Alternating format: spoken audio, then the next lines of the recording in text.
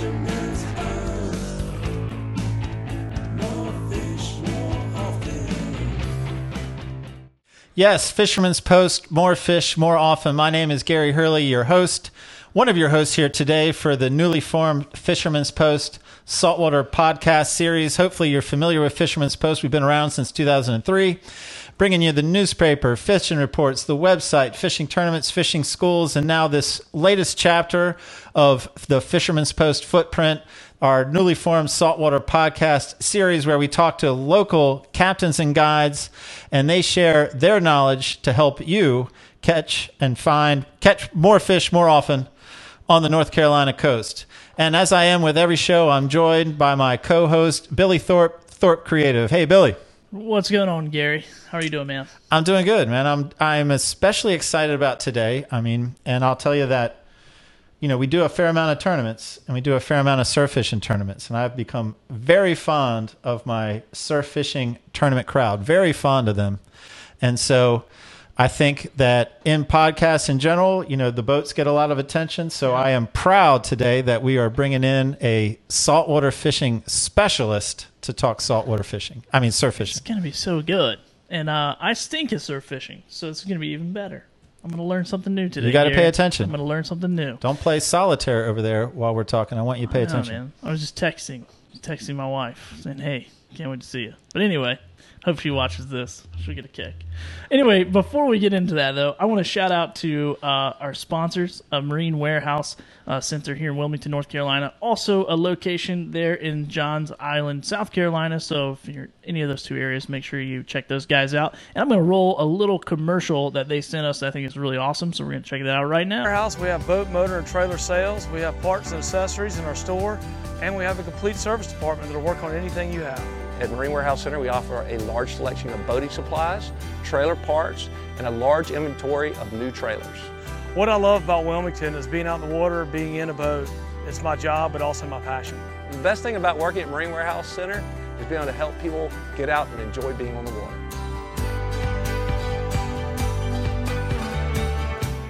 Awesome, man. Love those guys. Great group over there. They are. The first person talking is Emmett. He's one of the owners of Marine Warehouse Center.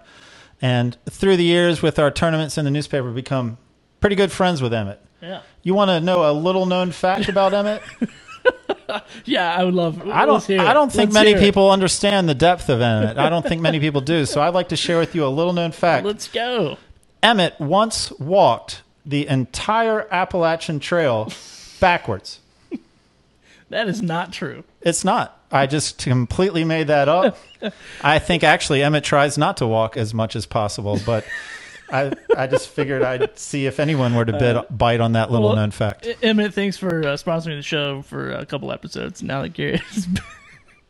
Anyway, I'm going to move on. I'm going to move on from that. I was about to make some jokes, but I don't have any jokes toward Emmett because I really like those guys. And Lil, they do a great job over there. So go see them. And if you're watching, you know how to watch. If you're listening, you know how to listen. But if you'd rather do the opposite, be sure to check us out on YouTube. If you're listening and would rather watch, we have a YouTube channel. Make sure you subscribe to that. And then if you're watching and you'd rather listen, go check out our podcast on iTunes, Spotify, Google Play, all those fun places. And if we're not on your favorite platform, let us know, and we will make that happen for you. And I got one more thing I'm going to do here. I'm going to shout out to the photo of the week here. Is Brendan Banks Hartley from Hempstead. His first hickory shad right there, Gary. Look at that thing. Yeah, I think that's a nice generational fish, or at least it's a generational rod that has caught that fish, meaning I think that rod's been in the family for at least 3 generations. I think that's what I saw in the email. Oh, wow. Wow, interesting. So, anyways, if you guys want your picture to be featured or a chance to be featured on our Instagram account or here on the podcast, submit that on Instagram. Go to @fishermans.post, and we will check it out. Gary, back to you, man. Yeah, man, I'm joined today by Matt Gentry, who is the store manager of Texas Tackle. And he basically cut his teeth on surf fishing as far as saltwater fishing goes. With surf fishing, he's been surf fishing ever since. Of course, he's branched out since then, but his roots go back to surf fishing. And that's why I'm excited to bring him on here today. And the concept that Matt came up with today, and I love this concept. I mean, I think it's clever. I think it works well, is early season light tackle surf fishing. So early season and light tackle surf fishing. So the idea here is not that we're going to back up a car or back up a truck, unload the truck and settle in for the day and see what comes. But the idea of being mobile and moving around to take the best advantage of the day and, and surf fishing, strategizing that way. And I'm happy to have Matt Gentry. Are you there? Say hello to us. Hey, how are you guys doing today? Man, we're doing good. And like I said at the intro, surf fishing has a special place in my heart. It's one of the ways I started fishing. That would be Assateague Island up around the Ocean City, Maryland area. And again, my surf fishing crowd is special to me now. And we want to hear what you have to say. I'm sure like both your history as well as your position at Texas Tackle puts you in a great position to help our readers, find more success, more fish more often. What should be part of their thought process to figure out, all right, how am I going to approach this surf shoreline today? Sure. So this specific topic, it's really important to go ahead and check the conditions. It's, around here, depending on which part of the coast you're on, but here, a northwest wind, a west wind, something that's pushing offshore is going to lay those waves out. It's going to allow you to do some of the things that I'm going to talk about instead of, a more traditional go throw 4 or 5 ounces of lead. We're going to talk about artificial stuff. We're going to talk a little bit about working your way up. So if you start with little or no bait, how do you catch your own bait, and continue to go up the chain? So, it may start with something like a casting jig. That's all you take with you is a casting jig, a couple hooks, a couple leads. And, it's light wind. Maybe you plan to go on a rising tide when you get those bluefish and Spanish and stuff closer to the beach. So you could go throw your casting jig till you catch a bluefish. Now you got cut bait, so you switch over to something like a fish finder rig. Or a Carolina rig and kind of work your way down the beach. I think one of the other advantages to fishing this way is that you kind of learn your way around. You get to see some different features of the beach as opposed to committing all your time through different tide cycles sitting in one spot. All right. So that's a good setup. I mean, I like what you said there. So if I'm following, what we're going to do is we're going to have someone walk out on the beach. We're going to read the surf conditions, know a little bit about the conditions in advance. And so not catching bait as in throwing the cast net, but with a jig, we're going to catch a bluefish. We can chunk that bluefish and we can start targeting other species and all the while moving around.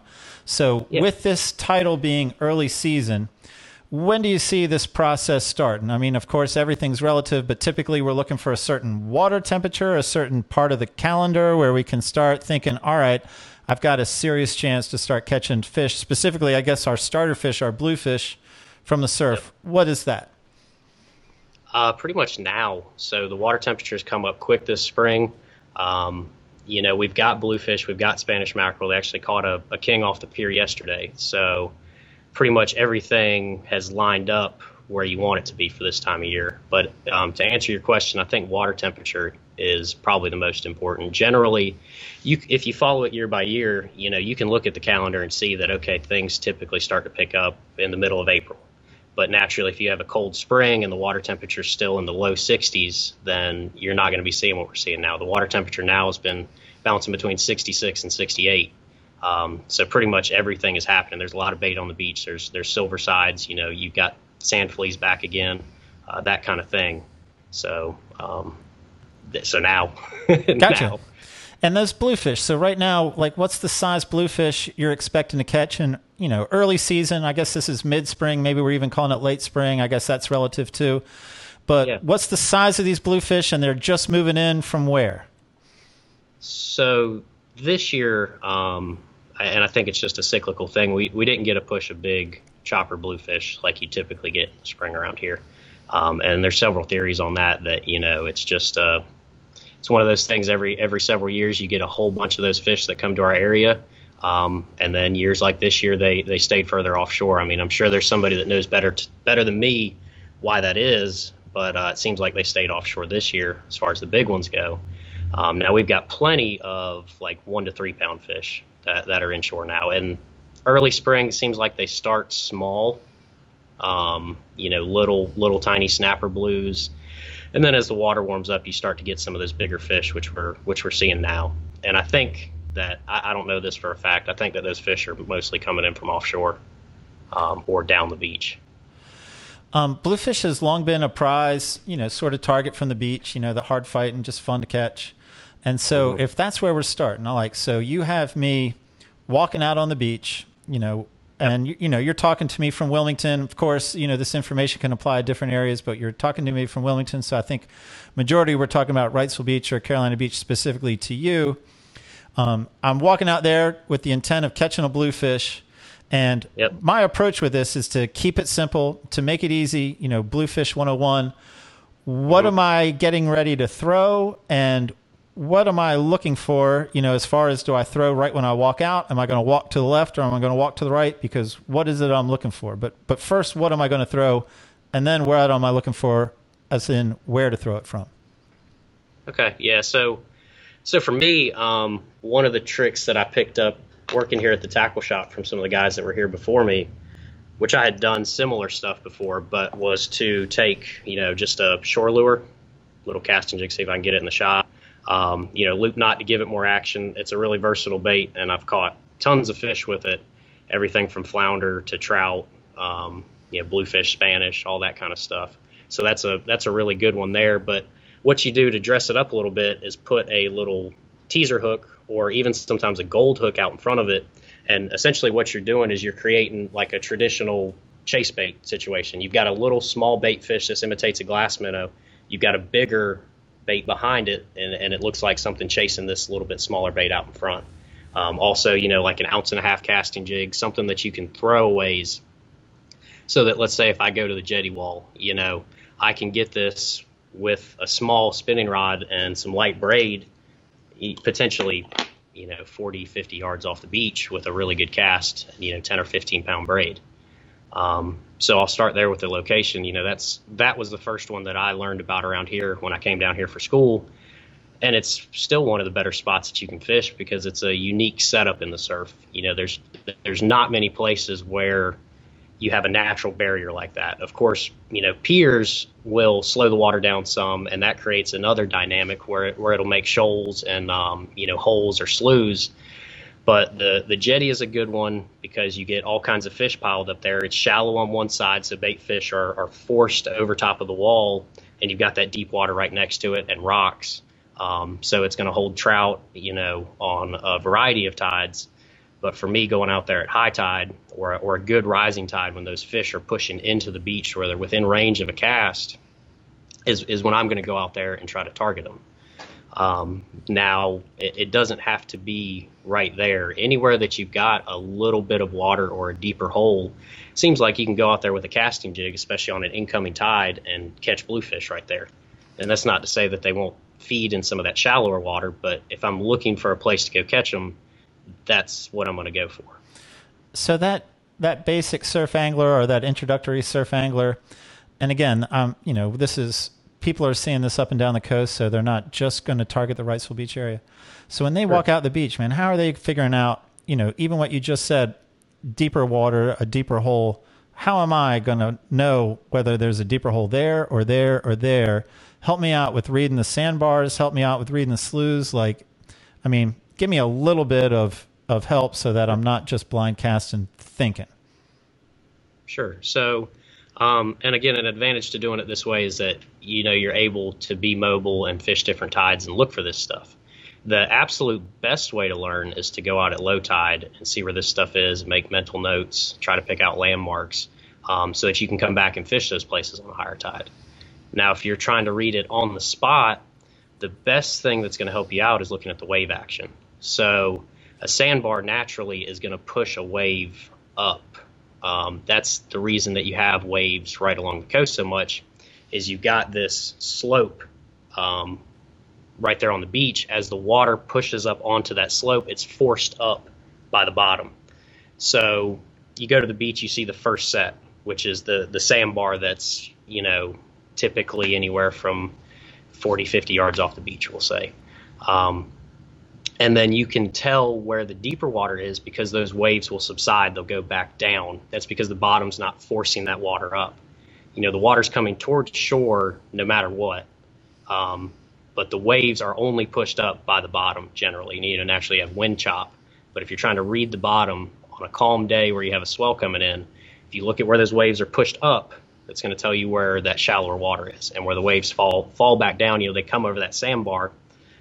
You can see where the sloughs are, and it's something that takes time. Sometimes you'll sit there and you'll watch a set of waves for 10 minutes. You might be driving down the beach at Hatteras or at Fort Fisher or wherever it is that you fish, and you think you're almost positive that there's a hole there, and then another set of waves will come in and you go, maybe not. You keep driving. I got you, man. So I like it. I think that's easy to follow. I mean, I've heard the low tide, technique before, and then just reading the waves. And so now I have this rig, and I like that rig you showed me. So one question on the rig would be, and again, I'd just like to cover all the basics. What kind of leader are we talking about there? Like, what is tying the shore lure on? What's tying the shorter rig on? The bait that's being chased, and then walk me through a little bit about the action. Like you said something about getting it out there or getting in the right spot, but then once I get a good cast, then what's the ideal retrieve on that? Yeah, so I guess I'll start with the first question as far as how it's tied on, and that's something that I can cover. I don't know how well it'll show up if I try to tie a knot on camera, but we can give that a shot. But the way that I prefer to tie this on, and this one's going to be important throughout because it's also how you tie bottom rigs, is a dropper loop right up above that little fly. That's going to give it pretty much a 90-degree angle that holds that bait off of the leader line. And so that keeps it from wrapping up quite so bad, tangling up, and I guess just gives you a little bit better presentation. This is, anything from 20 to 30 pound. It can be monofilament or fluorocarbon. Locally, we have super clear water, so if I've got it with me, then I'm going to go with fluorocarbon, but I wouldn't stress that too much. I think it's a fast retrieve. It's a moving bait. So as long as you don't have anything too heavy, you're going to be fine. And then to get a little bit better action on the lure is going to be just a loop knot, just a little mirror lure loop knot. And that's going to allow this bait to swim and swivel as you reel it in. As far as the retrieve goes, if you saw Spanish busting and you were specifically targeting Spanish, you physically can't reel it too fast.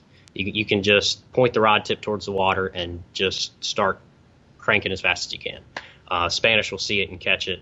And I think part of that, it's not that the bait fish they're feeding on are moving so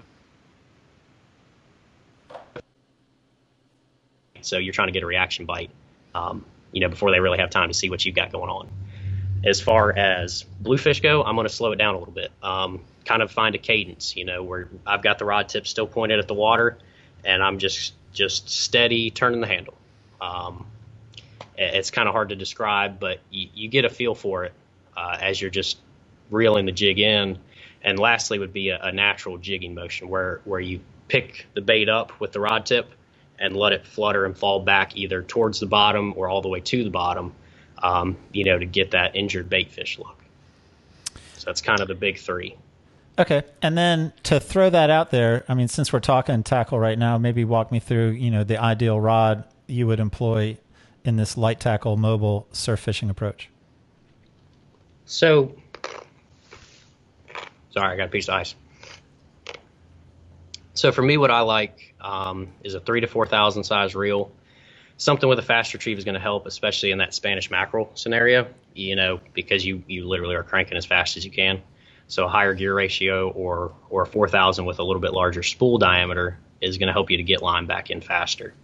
For me, I've got some rods in the 7.6 range that are great for this. It's a lot more fun to fight the fish with those than it would be if I was throwing an 8 or a 9 foot rod. And then it could be 10 or 15 pound braid. I tend to throw 15 because it is an 1.5 ounce jig, so you can usually get a pretty good cast out of it with that outfit. I will say sometimes the rods that I'm using are not going to be rated all the way to an ounce or an 1.5 ounces. So a cheaper rod's not necessarily going to handle that very well. I'll use a Fenwick HMG or a Penn Regiment, which has been discontinued now, so I can't sell you that, but it's a great rod that I use. St. Croix Star, something like that, will allow you to throw these jigs a good ways and not have to worry about snapping your rod. Is distance going to be, if I go, you covered everything, but if I go back to the sort of bluefish approach we've taken on, is distance going to be key? Like, is the novice angler going to be able to get the distance from a 7.6, or should the novice angler go a little bit longer just to make sure they need distance? They get distance because they need distance to be successful. Sure, and I think that question is kind of relative geographically a little bit. Around here, we've got structure and we've got places where you can catch these fish close to the beach. If you go look at the metal rods that they throw up on the Point in Hatteras, everybody's got a 5,000 size reel and an 8 to a 9 foot rod, and they're throwing 2-ounce jigs because sometimes those fish are just out of range if you don't have that kind of tackle. So that is a good question, but for me, if you can play the tide and if you can pick where you want to fish, you can absolutely, the novice angler could do it with a jig. It's just about building that muscle memory of repetitive casting and kind of buying into it, giving it an honest shot. Maybe you go first thing in the morning at sunrise to go catch those Spanish because you got the tide right and they've been biting right on the beach or they're catching them on the piers.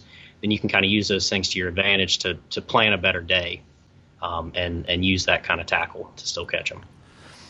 So that's a great segue into the next question I was going to ask, and I think you had told us earlier for bluefish you like a rising tide, and so one, I was going to ask you why you like a rising tide the best, and then two, other tides that will still produce, and then what you just said is a relatable question as well. First thing in the morning, I guess, gives you a better shot at Spanish, or just in general, does time of day matter? Sunrise, sunset, the middle heat of the day, or is it mostly, how do they all work together? Well, one thing to keep in mind is those fish will feed any time of day if the bait pushes onto the beach. Earlier in the morning just seems like, for whatever reason, they get within range of the beach regardless of the tide. As far as why a rising tide, those holes are going to have more water in them. So these fish that are kind of on the pelagic side, they're used to having water underneath of them, they're more likely to come in and feed closer to the beach where you can get a cast on them and catch them. Okay. All that follows logically. I don't know if I covered your entire question on that one, but I think you did, man. And well, how about this? Just any difference between sunrise and sunset? Those early hours, those later hours. Well, I guess the thing to think about, if it's relevant, is the temperature in the morning. Sometimes in the heat of the summer, the water temperature will drop a few degrees overnight. So those fish are happier, we'll say, in that cooler water first thing in the morning. They're willing to work a little bit harder to catch food or to chase the bait.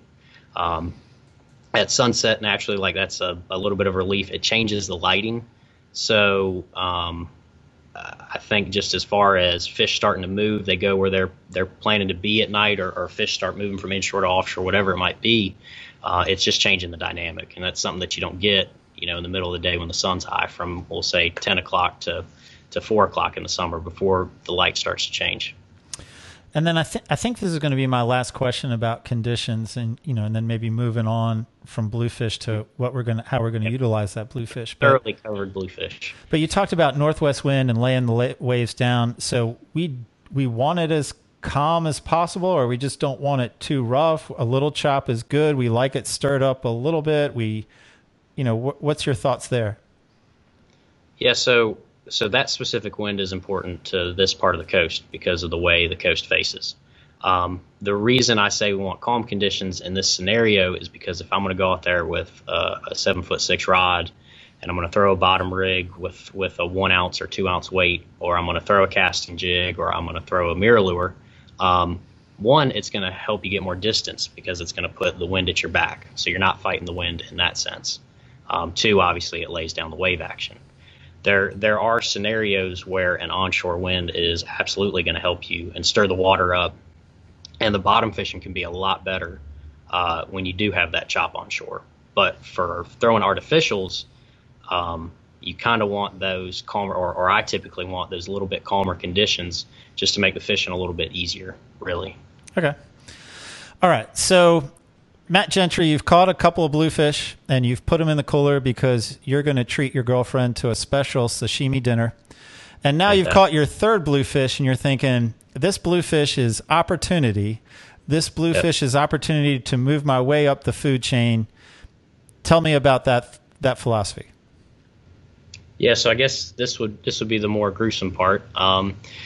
And one thing that I was going to mention too, you can always one trick is to bury your fish in the sand to keep them out of the direct sunlight. If you are doing this light tackle thing, not carrying a cooler with you to put them in. So that's one thing to note. It's also a good way to not have to slice up a live bluefish if that's not something you want to do.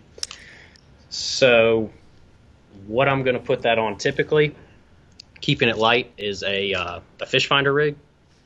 And so since we're talking about, we're not so worried about casting distance now in this scenario, we're going to fish that first slough where we think there might be drum at, regardless of the tide if there's water there, or where we might think we're just going to catch more bluefish, So I've got just a little sinker slide that's going to go right up above a swivel.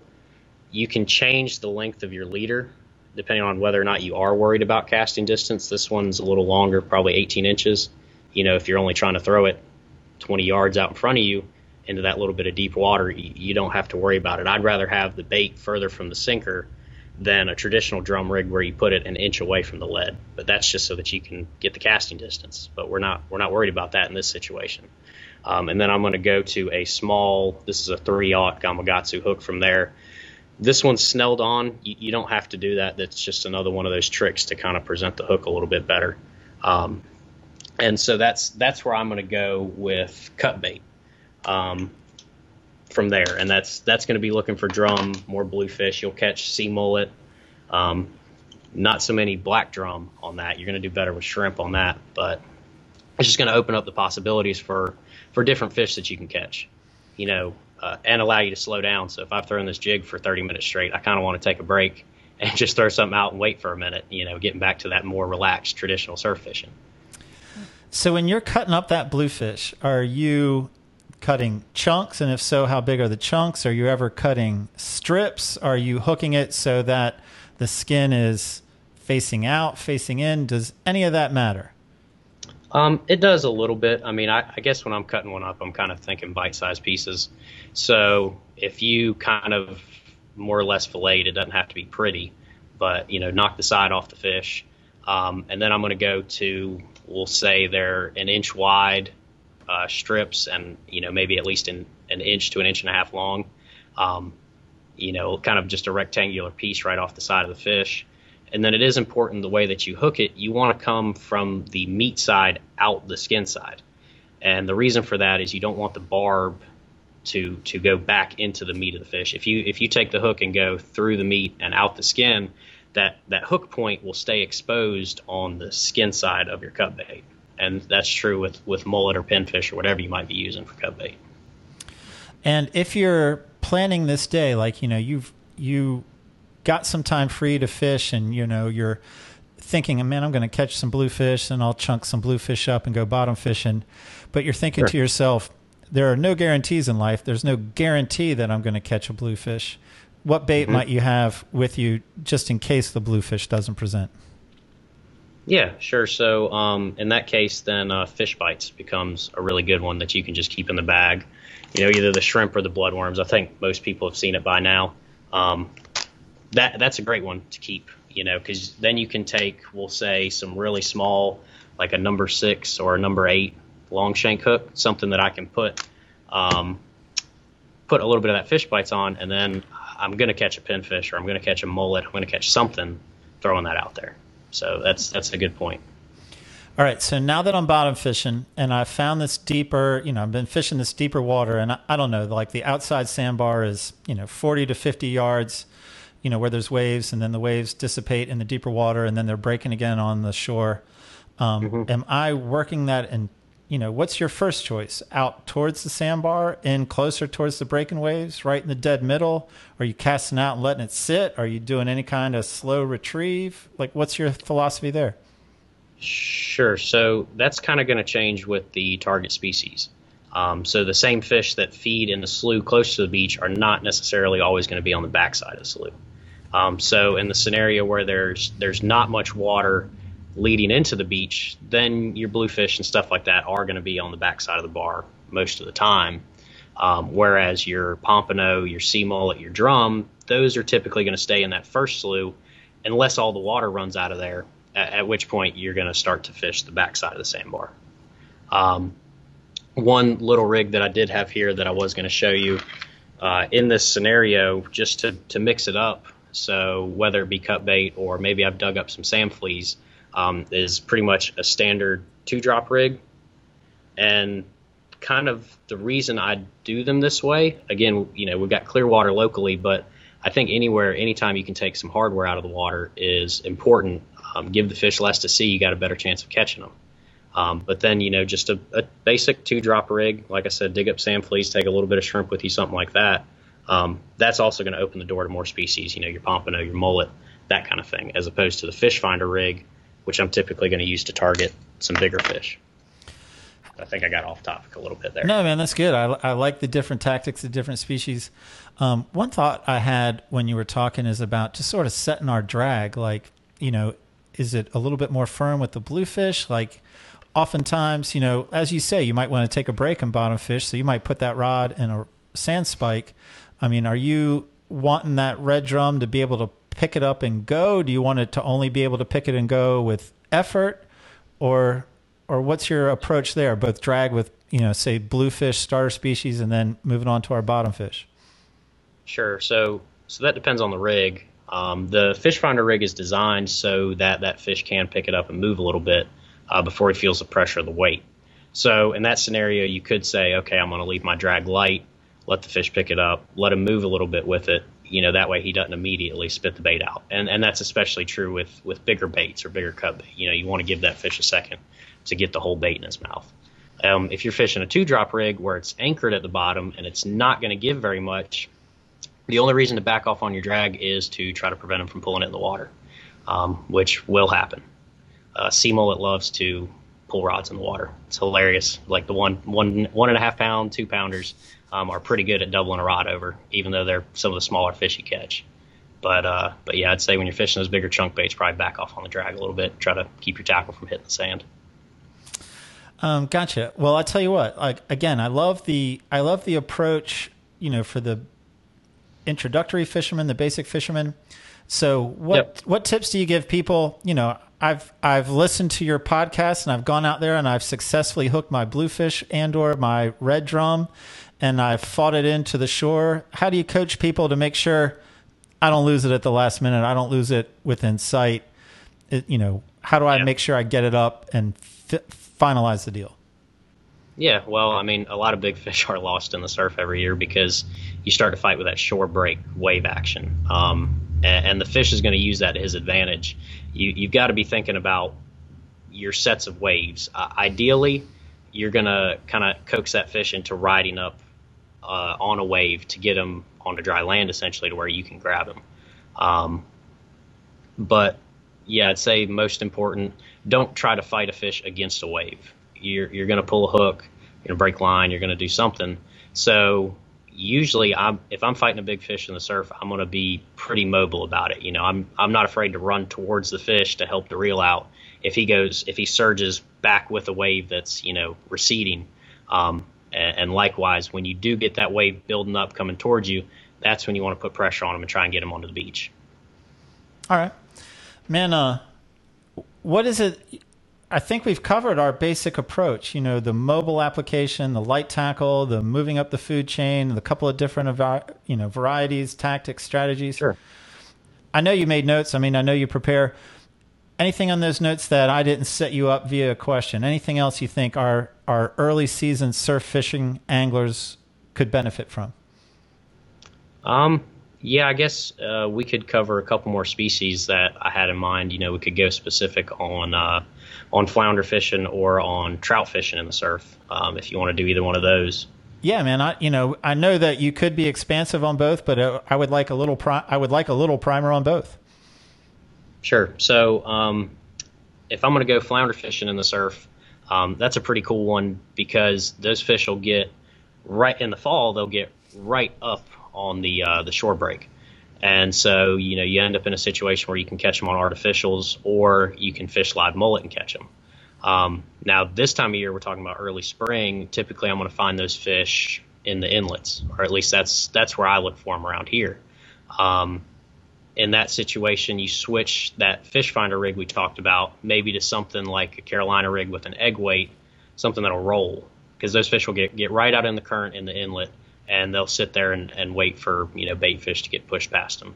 That's another cool one. You can do it with you can do it with live finger mullet.